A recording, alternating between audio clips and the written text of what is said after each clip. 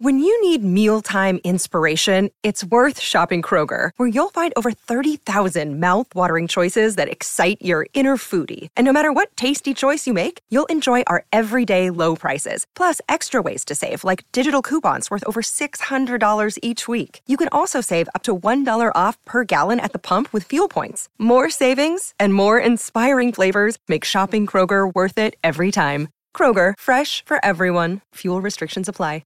We will move on, Kingy, because if we don't go to our top 6 teams, we will never get through them this morning. Brisbane, I'm just going off the ladder order, not where they finished in the finals. They won 15 games, they lost 7.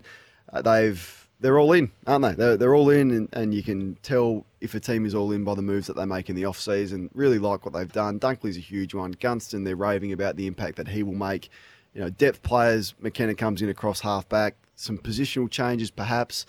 I love the talent that they've got in their forward half. As I said to you last week, I think they've got the most depth in their forward line. Not the best forward line, but most depth, particularly in their smalls and medium players are going to score a lot of goals.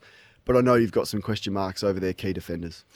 Well, they were top of the ladder at round 14, and they were third at round 19, lost 2 of their last 4 or 5 to finish 5th, which was a bit of a false finish in the end. They were probably, we all thought they were good enough to be a top 4 team. So my question is, are they a team of champions or a champion team? Mm-hmm. Because their list is the best in the competition, and that's not endorsed by just us.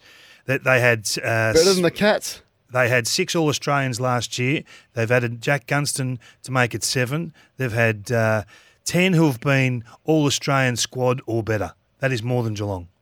Wow. So individually, I say their credentials are as good as anyone's. They get the effective number 1 pick walk in Will Ashcroft, and don't forget Jasper Fletcher at pick 12 was a big match. So he's another sort of free of charge selection, if you like. I love their list.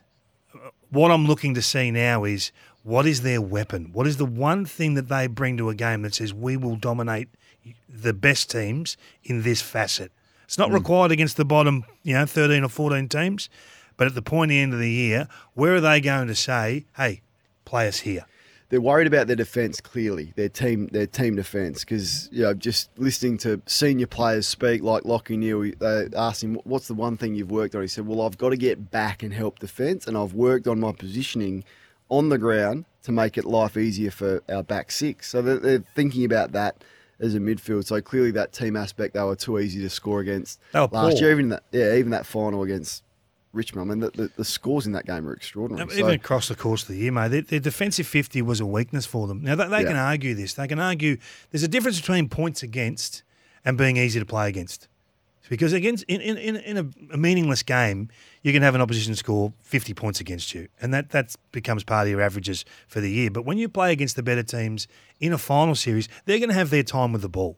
You have to defend a Richmond or a Geelong or a Melbourne that are coming at you. So that's where they've got scope for improvement. I am worried, and I did mention it last week or the week before, about the replacement of Marcus Adams. It's just a wait and see. But they've just got to make sure that their defence is not fake footy, that they actually can defend the opposition ball movement and stand up in their defensive 50. If they can't, they will be a team of champions, not a champion team again. Reckon supporters get a bit jumpy about 20 years after you've won a flag. It's about 20 years for Brisbane at the moment, and that would be the pass mark to make a grand final for me. Don't have to win it. I think they've got to make the grand final. Yeah, I think they've got to finish top 2. I mean, there's nothing there's no obvious flaws in this build and this makeup. It's now time. I mean, you look, since 2019, they've won 60 home and away games. 60. Geelong have won 62. The next best is Port Adelaide with 52. So they've won a lot of home and away games. It's now time to realise that they can that into a grand final appearance or a premiership. Yeah, and now big finals experience, which had been the weakness with their performance in finals under Chris Fagan, but to go and win a big final on the MCG against a premiership side the previous year was a big step. I know the week after wasn't great, but that will give them some belief that they can do it in Melbourne on a big stage. Do you love Rayner at half-back? No. I love it. Do you? Love it. Well, everyone's looking for De Goey. Everyone's looking for Petrarca. Everyone's looking for Martin. He's not that. He's young. No, he's not that old. He's not 20. Would he be 24? Oh, I'm going to have a guess. He's had 1 year out with a a knee. I thought he took strides. I think he's a goal a game. He kicked 4 in a game, one game. He's always been a Melbourne, goal a game player, and he's not a high possession accumulator. He doesn't really do. Whilst he looks dangerous wherever you put him, it hasn't really matched. I mean, I think you need to maximise your talent. And this guy, you put Gunston in that forward line, and you put Rain at a half back. I think you win twice.